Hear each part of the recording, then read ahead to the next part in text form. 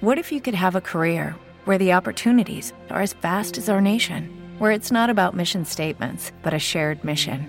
At U.S. Customs and Border Protection, we go beyond to protect more than borders. From ship to shore, air to ground, cities to local communities, CBP agents and officers are keeping people safe. Join U.S. Customs and Border Protection and go beyond for something far greater than yourself. Learn more at cbp.gov/careers. Today's show is brought to you by ExpressVPN. Protect your online activity today and find out how you can get 3 months free at tryexpressvpn.com/space. That's tryexpressvpn.com/space for 3 months free with a 1-year package. Visit tryexpressvpn.com/space to learn more. 15 seconds. Guidance is internal. 10, 9, ignition sequence start. Space Nuts. 5, 4, 3, 2. 1, 2, 3, 4, 5, 5, 4, 3, 2, 1. Space Nuts. Astronauts report it feels good. Hello again, and thank you for joining us on the Space Nuts podcast. I'm your host, Andrew Dunkley, and joining me, as always, my good friend, Professor Fred Watson. Hello, Fred. Hey! How are you? Yeah, I'm well, thanks. Better than I was last week. Well, yeah, and of course you were very, very busy doing all the Apollo 11 interviews all over the Australian media and probably beyond. It was a very busy week.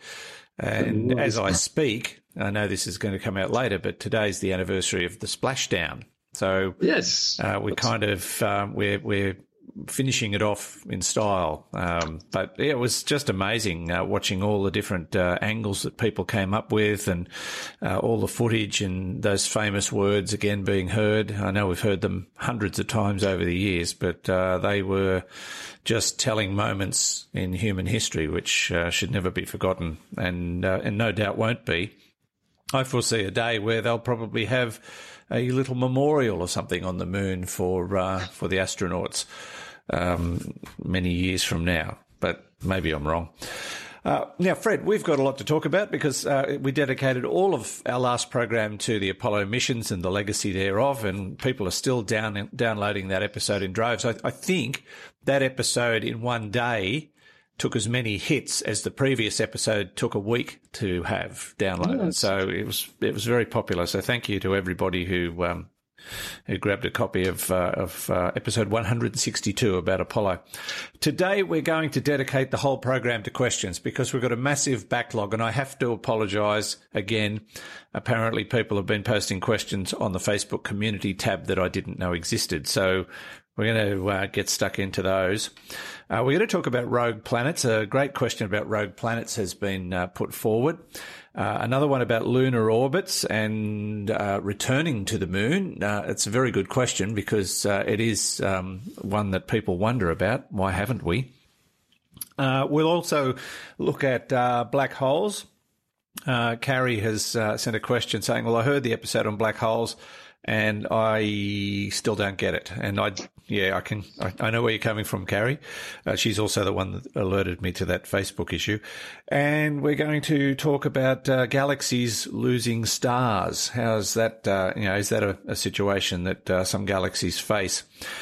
So plenty to discuss today, but we're going to start off with a question from Andrew Stacey. G'day, Andrew. Thanks for your question. Greetings from Ontario, Canada.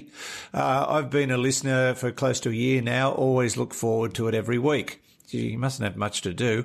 My question concerns rogue planets, that is to say, planets that no longer orbit a parent star and are adrift in interstellar space. I've often heard scientists talk about these types of planets existing throughout our universe, but the methods that we use to detect exoplanets involve the planet's effect on a parent star, such as the transit method or the wobble method. So my question is, are rogue planets in interstellar space merely a theory or logical conclusion that astronomers have reached? Or have we confirmed that they exist? And if so, how might we go about detecting them? Thanks, as always, for your excellent podcast. Good question, Fred. We're going to spend a bit of time on this one. We are, because it is a really interesting topic, which I don't think you and I have spoken about very much. I think we've brushed over it, but we've really never focused on it as a specific topic, no. That's right, never nailed it, as it were. So let's answer the last bit first. The question always about do that, Fred. Well, I'm just contrary that way, Andrew. I just can't help myself. Because you're from the opposite end of the world. That's why. That must be what it is, yeah. At least I don't answer it upside down. Oh, maybe I do answer it upside down. So Andrew's question, are rogue planets merely a theory or logical conclusion, or have they been confirmed to exist? And if so, how might we go about detecting them? Well, we have done. They definitely exist. They are known objects, and their detection is actually quite interesting, the fact that we can see them. Let me start off with the etymology of the term, though. Rogue planets is just one of the names given to these planetary-sized objects that don't have a parent star. Other names are orphan planets, homeless planets.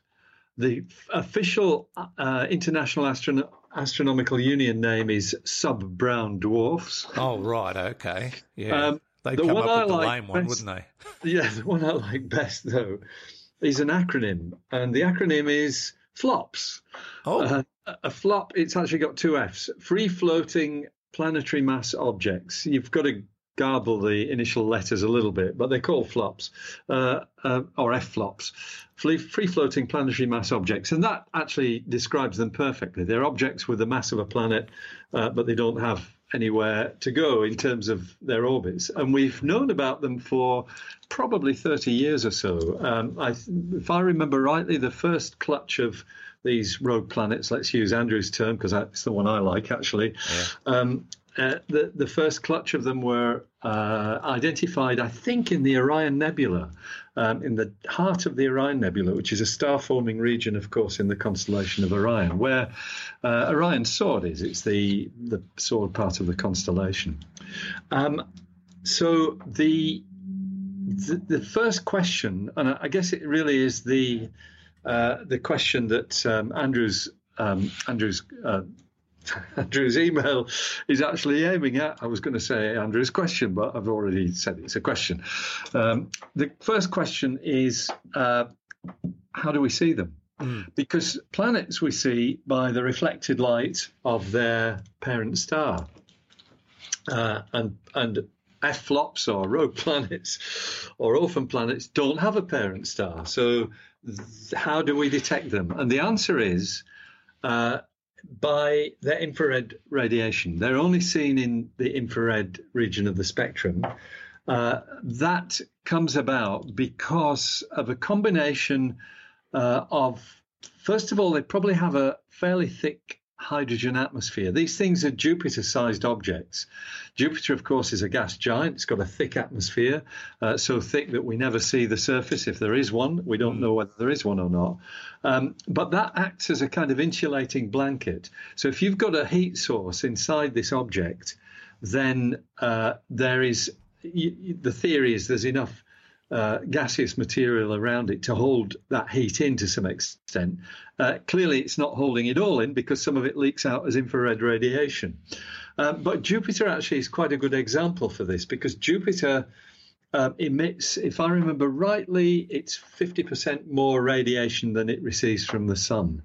And that's because of low-level nuclear processes taking place in its interior, maybe in the core, if it has one, maybe in the lower layers of the atmosphere. It's because, for example, uranium and other fissile materials are actually present in planets in relatively small quantities, but nevertheless they're there. There's uranium actually in the mantle of the Earth, so and the core too.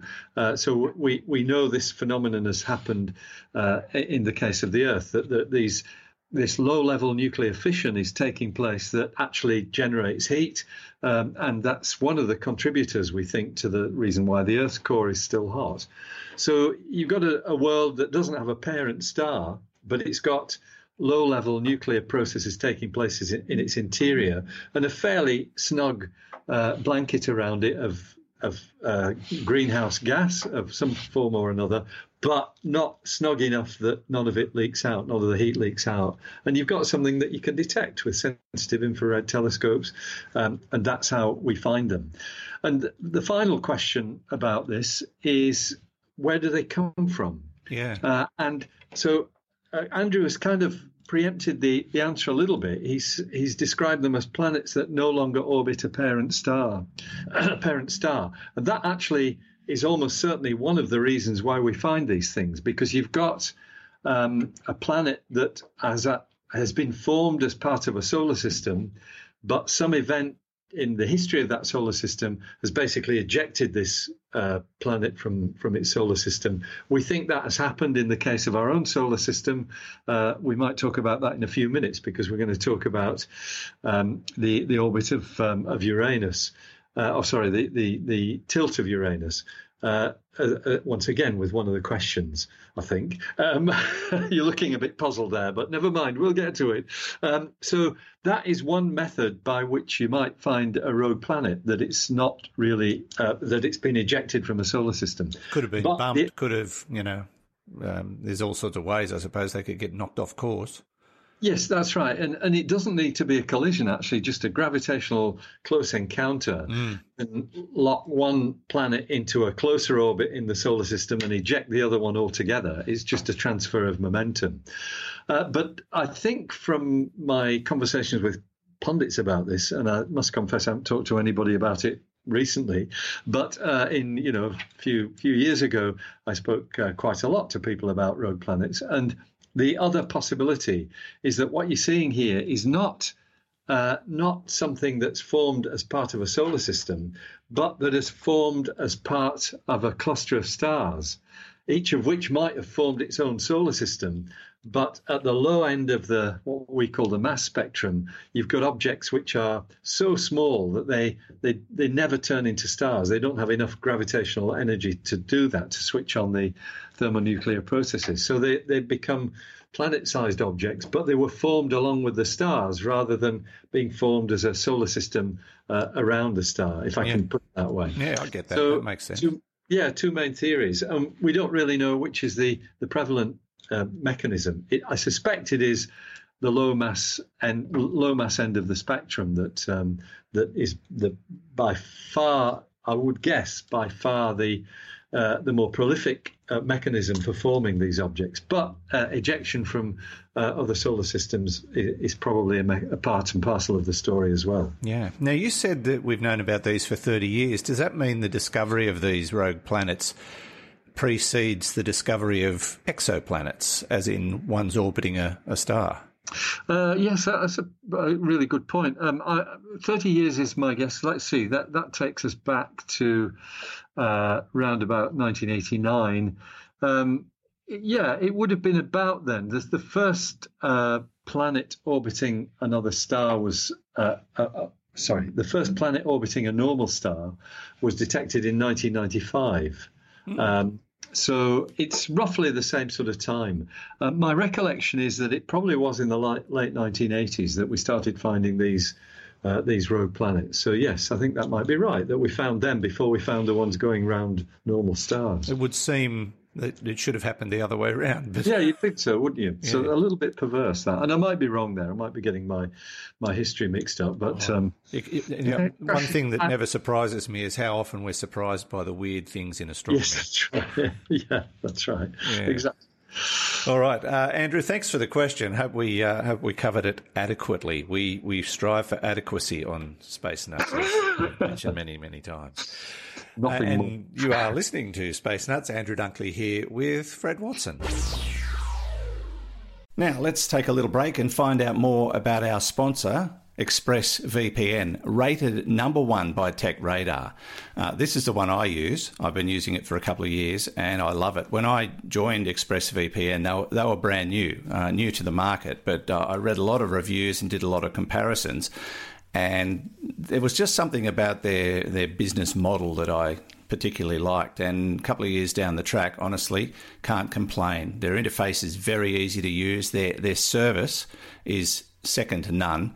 I've had to contact them a couple of times about certain things that I wanted to do, and they were brilliant. So you may be wondering why I do need a VPN at all. It's all about privacy.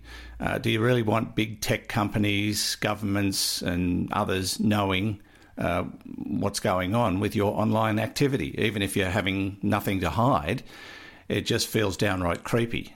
I think you'll agree. And governments are getting more and more interested in what you're doing every day. And so, yeah, protecting your privacy is what VPN is all about. And how often do you run across websites that you want to get information from only to find that they're geo-blocked? This is becoming an increasing problem, but ExpressVPN solves that problem for you. Now, if you go to our special URL, you'll see quite a list of things this service can help you with, things you may never have thought of before.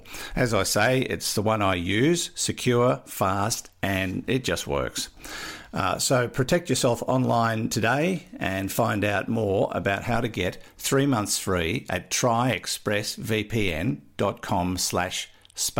That's tryexpressvpn.com/space for 3 months free with a 1-year package. Try expressvpn.com/space to learn more, and you'll find the link details in the show notes and on our website.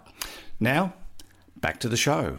0G, and I feel fine. Space Nuts. Now, Fred, we're going to try and bump off 3 questions for the price of 2. Hey. Good value, eh? Yeah, very, very good value. Now, we're going to take a question now from Judd Brown. Hi, Judd. He says, hello, Fred. Doesn't mention me. Another orbit question for you. Just watched a program about Apollo 11. Funny that. After the orbiter delivered Armstrong and Aldrin back to Columbia, it was left in perpetual lunar orbit, yet it eventually crashed into the moon. You previously explained to me that satellites in low Earth orbit eventually get slowed down by atmospheric drag and fall back to Earth. Higher orbit satellites and debris orbit perpetually. Since the moon has no atmosphere, why did the orbiter crash on the moon? Thanks again for all your fascinating podcasts. Judd Brown, Sydney, Australia, Earth. I would have kept going, Judd. Sydney, Australia, Earth. What's it? Solar system. Go on. Yeah, whatever. So, why did it crash? A great question. So just to set the scene, yes, the orbiter, the ascent stage, as it was called, of the lunar module, it docked with the command module. Neil and Buzz climbed back in the command module, which was called Columbia, and then the orbiter was left to orbit the moon. Now, the other 5 orbiters for the other 5 missions that actually landed on the moon, Apollos 12 to 17, excluding 13, of course, the orbiter for those was actually intentionally crashed into the moon. And that was done in order to provide a known seismic signal. In other words, you've got something with an energy that you know about, and then you've got these seismometers on the moon that you've just left behind, so you can actually just check them out, make sure that everything's working, but more especially use the seismic signal to learn things about the interior of the moon. So that was a very important thing. But Judd is correct that the Apollo 11 ascent stage was left in orbit around the moon, but it did eventually crash onto the moon's surface. Now, I don't know when that happened. I was trying to find out how long it took to do that. But it clearly was not due to atmospheric friction slowing down the ascent stage, because there isn't an atmosphere. The moon does have something called an exosphere, which is a very thin atmosphere, and that may have had made a contribution to the decay of the lunar module's orbit. But just to clarify, it's not only atmospheric drag that slows things down, because there are what are called perturbations by the gravitational pull of other objects in the solar system. It's not just a two-object system. So something in orbit around the moon would feel a very strong perturbing effect from this gigantic body not very far away, which is called the Earth. And so the Earth's gravity would also affect the orbit of the spacecraft and cause the decay that Judd has mentioned, that it did eventually crash into the moon, even though it was left in orbit around the moon. I know from friends who are connected with geostationary satellites around the Earth. These are in orbits which are 36,000 kilometers above the Earth's surface, so they're they're way, way above the outer atmosphere of the Earth. And yet they have to be corrected all the time because of these planetary perturbations. It's particularly in that case the pull of the moon, the gravitational pull of the moon. So would it be fair to say that if we did nothing, eventually everything up there would crash?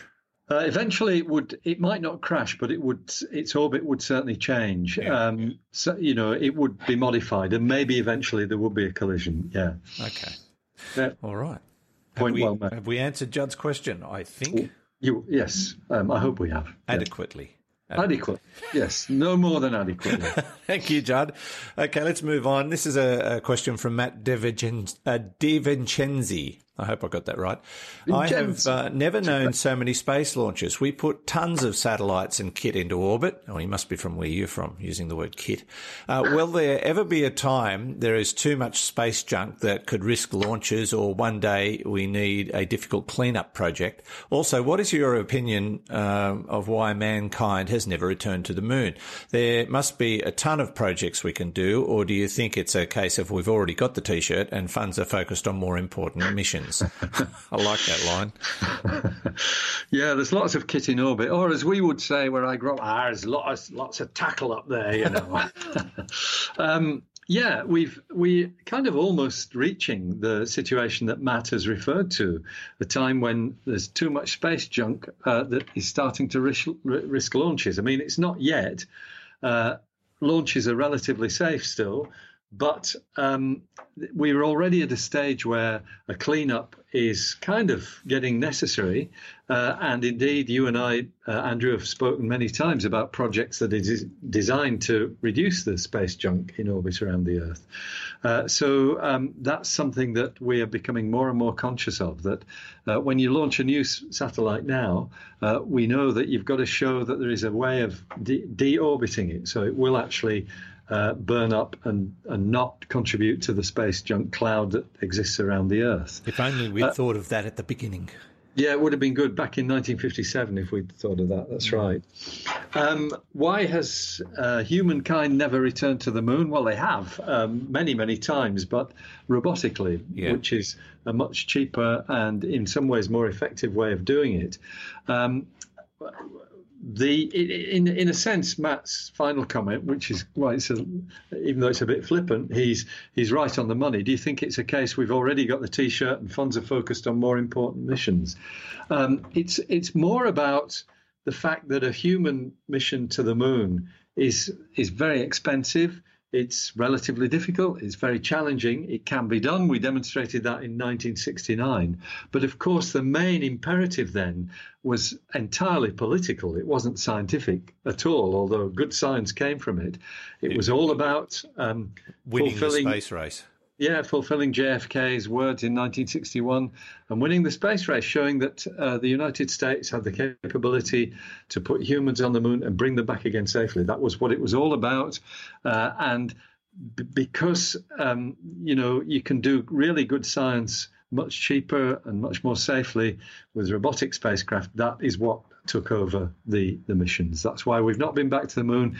The political imperative, I think, is once again rearing its head. But I think in many ways, the early 21st century is a more appropriate time to be sending humans to the moon because the technology has moved on. And as Matt says, there's a ton of projects we can do now, and that's all happening. And it will. China is certainly looking at putting people on the moon. They are likely to be the next to go there. In person, so probably not. Right, really? Yeah, it's. What changed their minds? Hong Kong. Trump administration has mandated humans walking on the moon again by 2024, and I don't think the Chinese would do it before that. Okay, interesting. All right. Well, someone else might. India, maybe. India's also got their sights on the moon, of course. Okay, thanks for the question, Matt. Appreciate it. We'll move right on to a question now from Martin Hine. I'm interested in planetary collisions. I saw the impact that Comet Shoemaker-Levy had when it collided with Jupiter. Jupiter barely felt it. So I'm even more curious as to what and how Uranus was tipped on its axis, particularly given that it's not a rocky planet but a gas giant. Please explain. Now, we've been down this road before.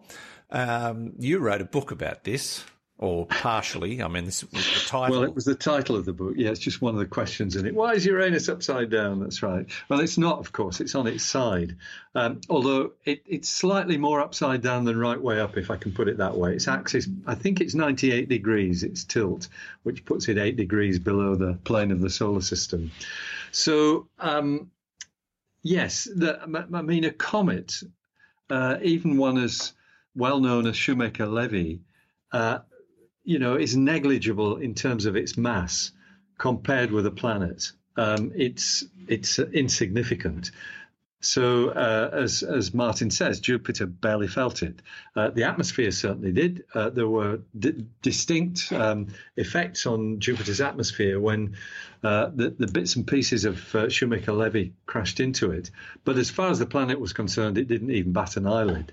And that tells you... I actually heard Jupiter say at the time, "Is that all you've got?" It is now, yeah. But back in the old days... 4.6 billion years ago, when the solar system was a wild and woolly young place, then there were planets colliding with planets, which is where our moon came from, probably because a Mars-sized object collided with our own planet. Uranus is thought to have adopted its curious tilt because of something the size of the Earth running into it. Maybe not even directly colliding with it, but gravitationally interacting with it so strongly that it changed the rotation axis of Uranus. And that takes a lot of doing. As Martin says, planets are big. So it would have been a collision or a gravitational interaction by something pretty big, something perhaps the size of the Earth or even bigger, which may, in the process, have been ejected from the solar system. That might be one of the after effects of the... It could be Planet 9. It could be Planet 9, or it could be a rogue planet that people in another solar system are saying, where did that one come from? Yeah. Why did they do that? We don't want it. Yeah. There you go. All right. Very interesting. Thank you, Martin. Appreciate the question. And you're listening to the Space Nuts podcast with Andrew Dunkley and Fred Watson. Okay, we checked all 4 systems and keying with a go. Space Nuts. Now, Fred, before we move on, I've got to send a shout out to our patrons. Of course, some people have signed up to our Patreon account, which enables them to just make a monthly offering, a modest amount to help us keep the lights on. I can only afford one light, but that's enough. I can see what I'm doing. But I do want to send a shout out to our patrons, Jack Tasker, Matthew Crowell, Tim Gibbs. They're all making fantastic contributions to the Space Nuts podcast, and we do greatly appreciate it because they're just fantastic people. Also, Chris Kowchuk, Christian Arden, I think is his name, Christian Brown, Hannah Webb, we've spoken about before. Hannah's a pilot and sent us some great photos of noctilucent clouds not so long ago, and Mark Snelson, who started the ball rolling by asking how he could contribute to Space Nuts, and that's why we set up the Patreon account. We think they're fabulous people. They're voluntarily putting money in the bank to support Space Nuts, and we really, really appreciate it. So thank you so much. It's fantastic. You are wonderful, wonderful people. And I also want to mention that we're on YouTube. So if you go to the YouTube channel, it's youtube.com/c/Space Nuts. And you can also find us on your favourite podcast distributor, which I'm sure you do, including Apple and Google and Podbean and Podcaster, and the list is long. We're just about everywhere. In fact, I do want to mention Podbean because they've been very supportive of us, and they've if you're a Podbean follower, just keep your eyes peeled. Can't say much more than that at this stage. Now, Fred, let's get back to the questions. And, of course, in reading all of that, I've lost the page. But here it is. From Carrie Brown, who gave me a quick lesson in how to navigate Facebook recently. Thanks, Carrie. Now, we did an episode recently where we talked specifically about black holes or the singularity and the physics around it and how big certain parts were, and Carrie gets all that, but she's also a little bit confused about the deep, dark stuff that is a black hole. So she asks, is it an accretion disk, not sphere, because that's just how things orbit, akin to Saturn's rings. When matter crosses the event horizon, is it still discoid? The event horizon has little matter distant to the accretion disk. So direct on, we see a black hole. Does that mean a black hole actually refers to the dark sphere as well as the singularity, and the whole black hole system must look quite different from different angles as per Saturn's rings? So I see where she's coming from. And as I said to you last time we went through this deep and dark explanation of black holes, I was still confused at the end of it. So I'm thankful that I'm not alone. You're definitely not alone. Actually, Carrie starts her email with, "I still couldn't quite picture black holes after the recent episode." Yes, and be reassured, Carrie. Nobody can. We really struggle to get our minds around what the numbers tell us. And of course, it's the equations that tell you that black holes can exist. And now we know, because we've seen images of them, that they do exist, or an image of them. But the reason why we can't really picture black holes is because of what Carrie said in the next sentence, which is, a black hole is an infinitesimal small dot where our known physics goes to crap. That puts it absolutely in a nutshell. Yeah. Because the fact is that the small dot, the infinitesimally small point, is of infinite density. And infinite density is just something where normal physics breaks down.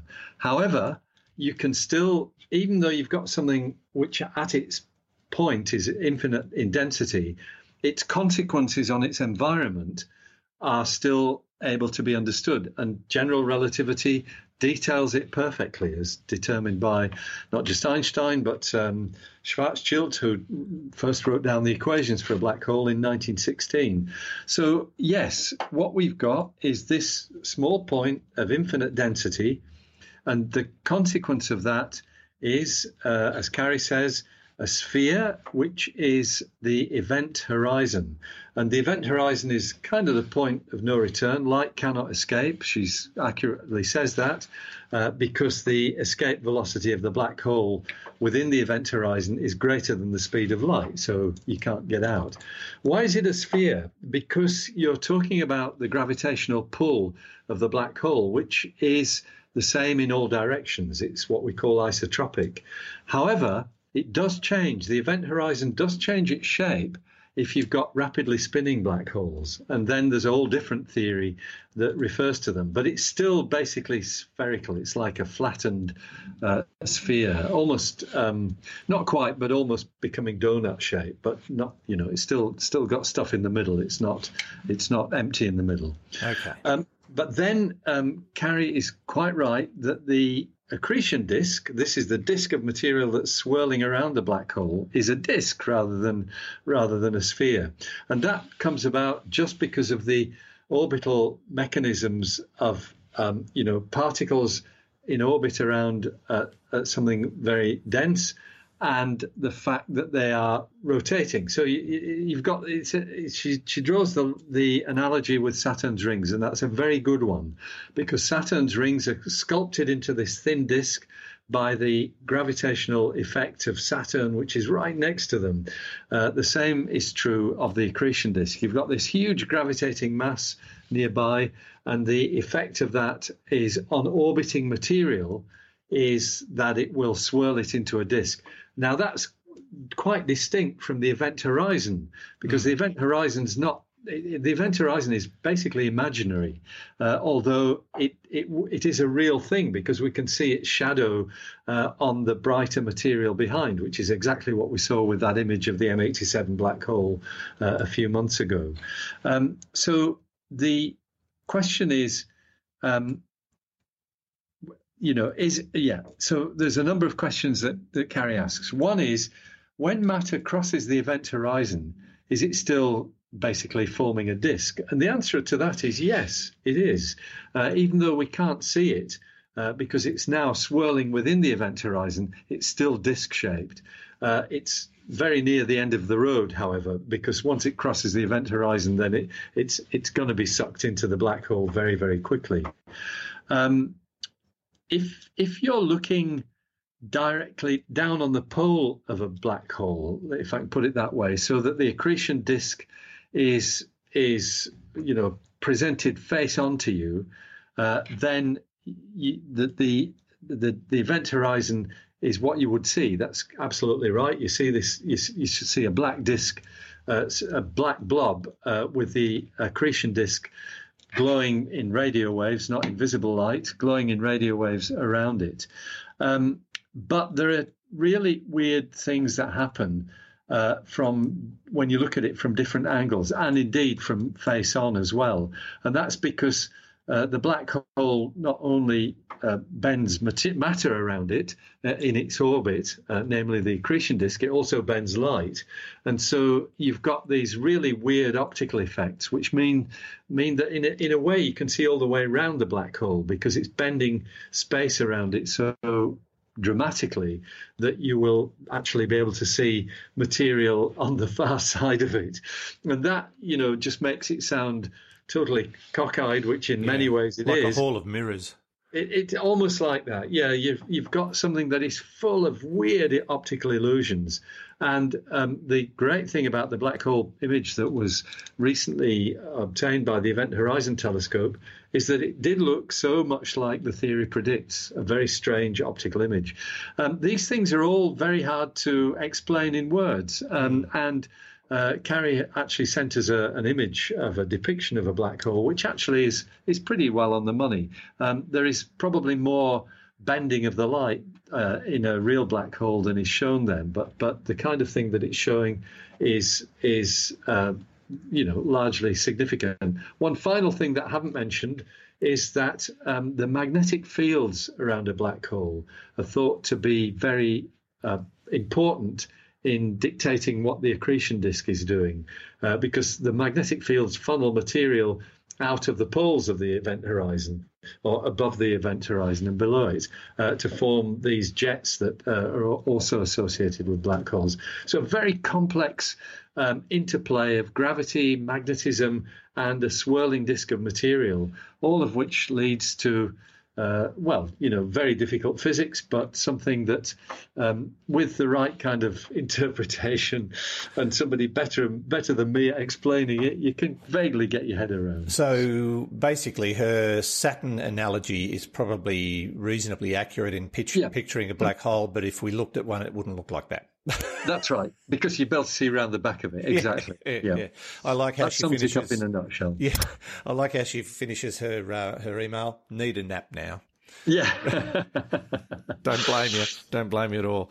Okay, let's move on to our final question for this week's episode, Fred, and this comes from Alex Patulny. Hi, Alex. Hi, guys. Great to listen to your banter each week. It's always enlightening. Question. Fred Watson mentioned in passing that eventually the Milky Way galaxy, and maybe all galaxies, lose their grip on their stars. Does this mean the stars drift away? Does a galaxy's gravity change over time? Could you discuss and explain how and why? Well, Alex, we've run out of time, so no, I'm kidding. There's a few questions in that one, Fred. Yeah.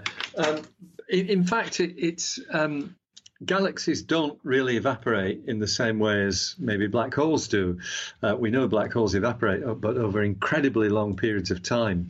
Galaxies, they don't really lose their stars.